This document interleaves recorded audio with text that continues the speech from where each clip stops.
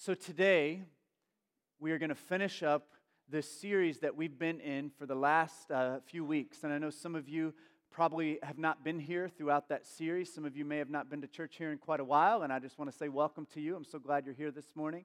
Some of you may have not been able to be around for some of this series that we've been in. But what we've been doing is we've been following the events of Jesus' last week, starting at Palm Sunday all the way through Easter Sunday. And if you look around the room, you'll see images that represent each of those days, those 8 days of Jesus' life that we have been looking at over the last 40 days, this season of Lent. And so last week we talked about Friday. And Friday, one could argue, is the darkest day in the history of our world. That is the day that the Son of God was tortured and executed by way of crucifixion on a cross. It was not a Good Friday, but it was a day full of violence and suffering and death.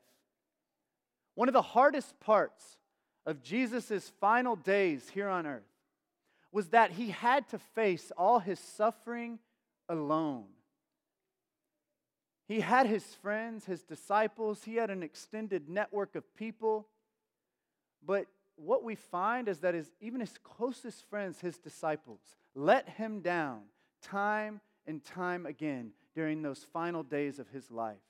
As we've discussed, we've been looking at the Gospel of Mark in the Bible, and one of Mark's major themes throughout the whole book is the failure of the disciples, that they get it wrong over and over and over again. And I kind of like that Mark has that theme because I find that I fail quite often. Do you all feel that sometimes? In his last moments, Jesus was deeply betrayed by his friend Judas. Judas led the authorities out to the Garden of Gethsemane, where Jesus, James, and John, and Peter were all praying. Jesus asked his disciples to stay up with him and keep watch, and they failed. And what happened is Jesus got arrested. After Jesus was arrested, his disciples, it says, all ran away in fear, leaving Jesus all alone to face his imprisonment, his torture, and his unjust trial. While Jesus was being unjustly sentenced to death in the middle of the night, Peter had trailed kind of close behind. He didn't run away completely, but he was outside the courtroom warming himself by a fire. And some guards saw him.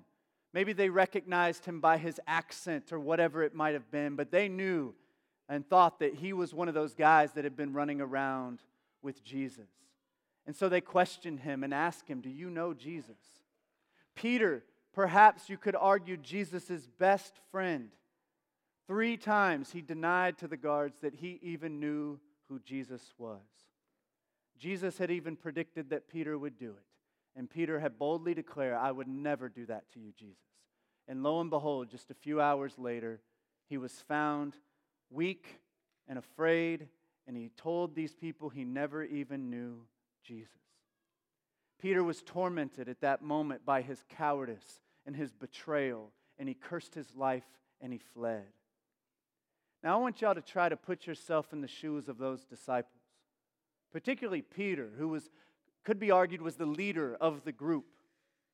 How would they have felt in this dark, dark moment in Jesus' life?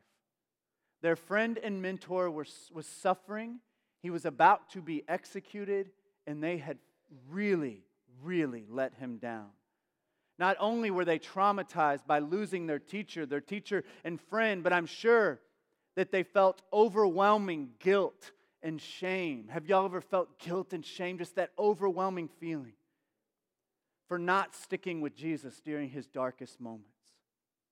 Other Gospels tell us that after Jesus was executed on Friday, the disciples spent the whole day on Saturday hiding behind a locked door in someone's home in Jerusalem, paralyzed by a mix of fear and shame and profound embarrassment at their failures.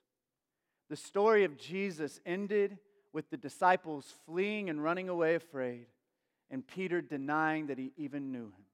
What a sad, tragic ending to the story.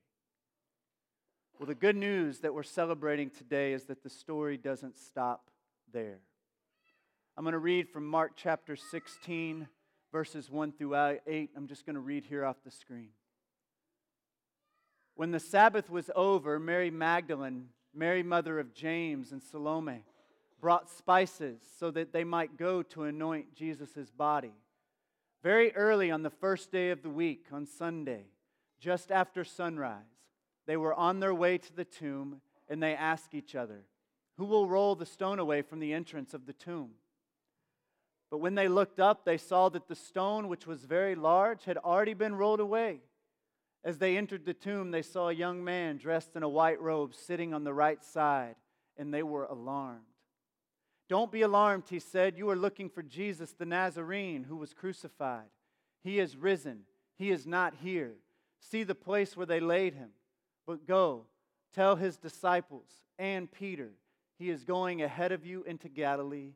There you will see him, just as he told you." Trembling and bewildered, the women went out and fled from the tomb. They said nothing to anyone because they were afraid. So while the men fled away in fear, the women were still there, doing for Jesus what the men wouldn't do. They went to give him a proper burial. They entered the tomb with their spices and supplies, and instead of Jesus' body, they saw a young man in a white robe. And this young man spoke to them. "Don't be alarmed," he said. "You are looking for Jesus the Nazarene who was crucified. He has risen. He is not here. See the place where they laid him. But go, tell his disciples and Peter, he is going ahead of you into Galilee. There you will see him, just as he told you." The story is not over. The young man specifically tells the women to inform the disciples who fled and Peter who denied that Jesus was the one who died, was alive, and that he was waiting for them back in Galilee.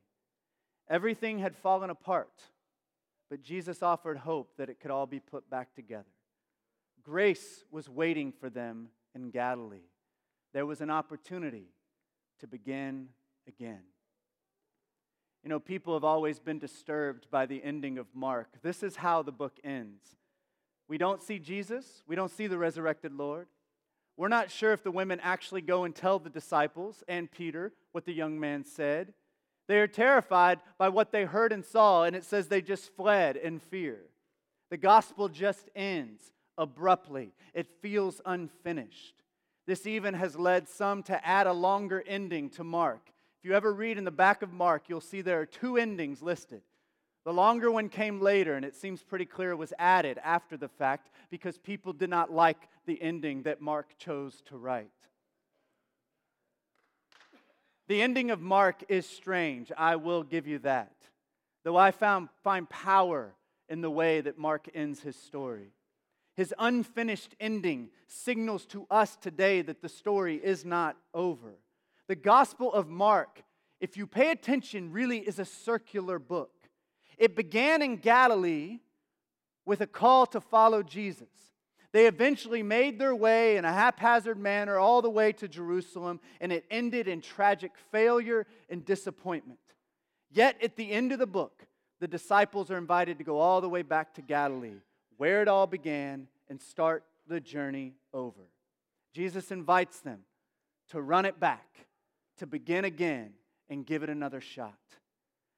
And we as readers are invited to do the same, to continue our journey of discipleship. Every year we encounter this story. It's meant to go back to over and over again, deeper and deeper into our discipleship with Jesus. This story takes us back to the start, so we can start over and give it another try. There is grace available for screw-ups, for those who have failed, for those of us who have lost track of who we are and how we ought to be living.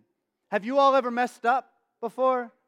Have you all ever felt disappointed with where you're at in your life? Maybe you feel like that right now as you sit here in this church. Do you all ever wish you could begin again and start over? Well, the story of Jesus is that there is grace. As Beckett reminded us, there is forgiveness for our sin. Jesus' friends really messed up, and they likely felt like giving up, I would imagine. Yet Jesus invited them to a fresh start, to get it right the next time. This is part of the power of the resurrection. The resurrection, I could talk about it for a very long time, and really we talk about it all the time here at the church, not just on Easter. But today I just want to highlight this one part of the resurrection power. That Jesus rose from the dead 2,000 years ago. But the really important part and the really cool part of it is that we can rise too.